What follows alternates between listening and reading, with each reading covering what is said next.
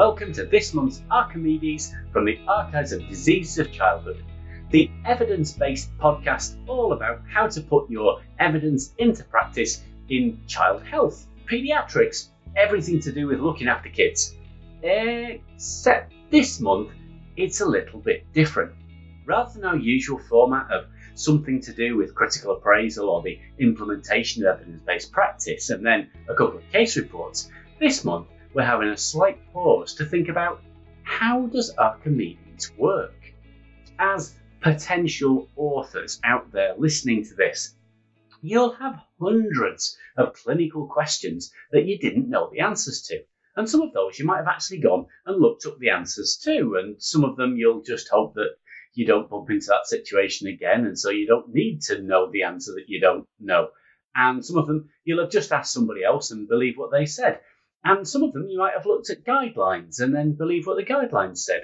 Anyway, for those ones where you actually have a question that you go away and look at the evidence for, that is the basis of an Archimedes. So what is the process? Well, the first thing to do is to have that question, to start looking to see if there is an answer. And at that point, it's worth getting in touch. Follow the instructions to authors on the website, and what it will give you is an email address to contact to get an initial idea as to whether your idea is going to fly or not. Sometimes ideas have been done and been done repeatedly. Sometimes those ideas are in progress already, so you doing it as well would be a bit of a waste of time and everybody's effort, and we don't want to be duplicating effort in Archimedes. And sometimes the idea is perhaps a little too unformed or unprecise or just a bit woolly and needs a bit of tightening up before it can really go forward. When you've got that sort of initial idea come back, you can take that advice and either run with it or not.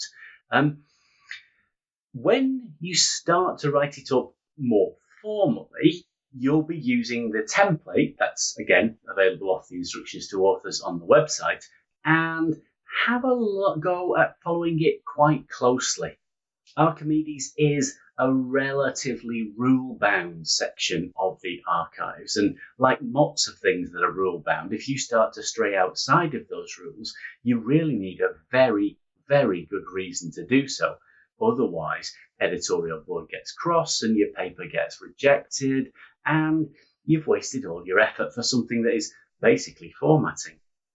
Now, what the Archimedes section offers is the opportunity when you have had your idea, got a sort of that sounds like a good plan, gone away, got the evidence, brought the evidence back, thought about it deeply yourself, summarized those thoughts in the table, and come up with a contextual conclusion, including the clinical bottom lines. Then the Archimedes section offers the opportunity for the section editor to have a look at that paper and give you an idea at that point about which bits need tightening up, maybe which bits need changing a little bit one way or the other. This isn't something, although you'd think it would be in an editorial sense, this isn't something offered by usual journals and usual journal articles. It's a way that we at the archives and in the Archimedes section really want to improve and develop and use this as an educational and supportive opportunity for people that might not have written much before. Again, these are comments and suggestions. They're not absolute necessities. And when you feel your paper is ready, often in conversation with the editor, then you can submit it formally. Submitting it formally means that you are agreeing that this is your own work, agreeing that you have acknowledged those people that put significant intellectual effort into it, and that you haven't cheated and written it off someone else. That paper then gets reviewed initially by a small editorial team. It may go out for peer review to have somebody who is an expert in the area give us their thoughts on it. And then it is into an editorial board review. This is where a group of editors look at the peer review, look at the paper and consider, is it something that we wish to publish? That decision is based around partly the writing style, partly the quality of the content, partly the originality of the content, and partly where does it fit in the journal at the moment? Is it really very, very close to stuff that we've been publishing, and so it's not really anything over and above what's there? Is it only so tangentially related to child health that it really doesn't earn space within the journal? Or is it just so well known that actually writing it up, publishing it, won't add anything to the value of the readers? At that point, that editorial board is both judging the scientific quality, but it's also journalistic. It's a journal, after all. That is one of the most difficult things to understand to some extent and experience, particularly if you get a negative response. What responses can you get at that point? Well, you can get a straight up accept. We want your paper exactly how it is. That's incredibly uncommon. It's the hole in one. It just, well, 2 or 3 times in your lifetime perhaps, but that's all. Mostly what you'll get is an invitation to revise the paper. These might be minor revisions, typos, slight changes, a bit of an alteration, emphasis in the odd sentence or two, or it might be a major revision where there are significant questions being asked by the editorial board and the reviewers that need more thought and addressing. After a minor or a major revision, it comes back and the editors have another look at it. Nobody is guaranteed acceptance if they are offered a revision. Sometimes a revision comes back and it makes it clear that something that was maybe written in a fluffy way actually doesn't meet the criteria in the end.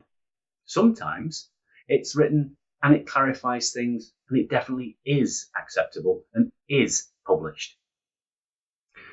Occasionally there will be a straight reject, and that will be from one of those journalistic reasons, or perhaps the scientific quality, or perhaps the way that it's written. The experience of getting a rejection or a need to revise is often a tricky one for new authors and people going through in an early phase of their medical career. We are all likely to be in the top 10 or top 20% of the academic group as we've gone through school and university and onwards. And to have somebody turn around and go, that's not good enough, or no, we don't want that, can be quite hard. It's one of those things. It is hard, but it shouldn't be seen as a reflection upon your own personal strength or your own personal quality. Even if you've had an Archimedes rejected, it's absolutely possible to send another one in, and another one, and maybe another one. The journal overall only accepts about 1 in 5 of the papers that get submitted to it. So there's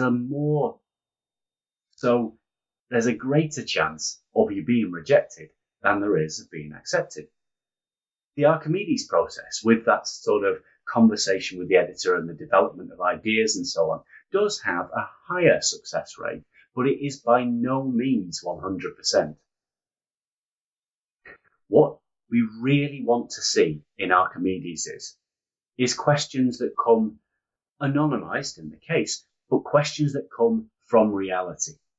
Real searching for the evidence, real hard thinking about how that evidence can be used and what strengths and what weaknesses there are in there. We want to see intelligent clinical context being placed around it. And we want your clinical bottom lines to answer the question that you asked. And we also do not allow more research is needed. Because more research is always needed. And it's not a clinical bottom line. It's the research bottom line. And Archie, for all we use research and love research and feed off research, Archimedes is a clinical section in the research journal. I hope that has explained a little bit about how Archimedes works. So crack on. Hopefully be inspired, have those questions, find those answers, get in touch, and then you too could be speaking here, being interviewed about the stuff that you have done. Good luck.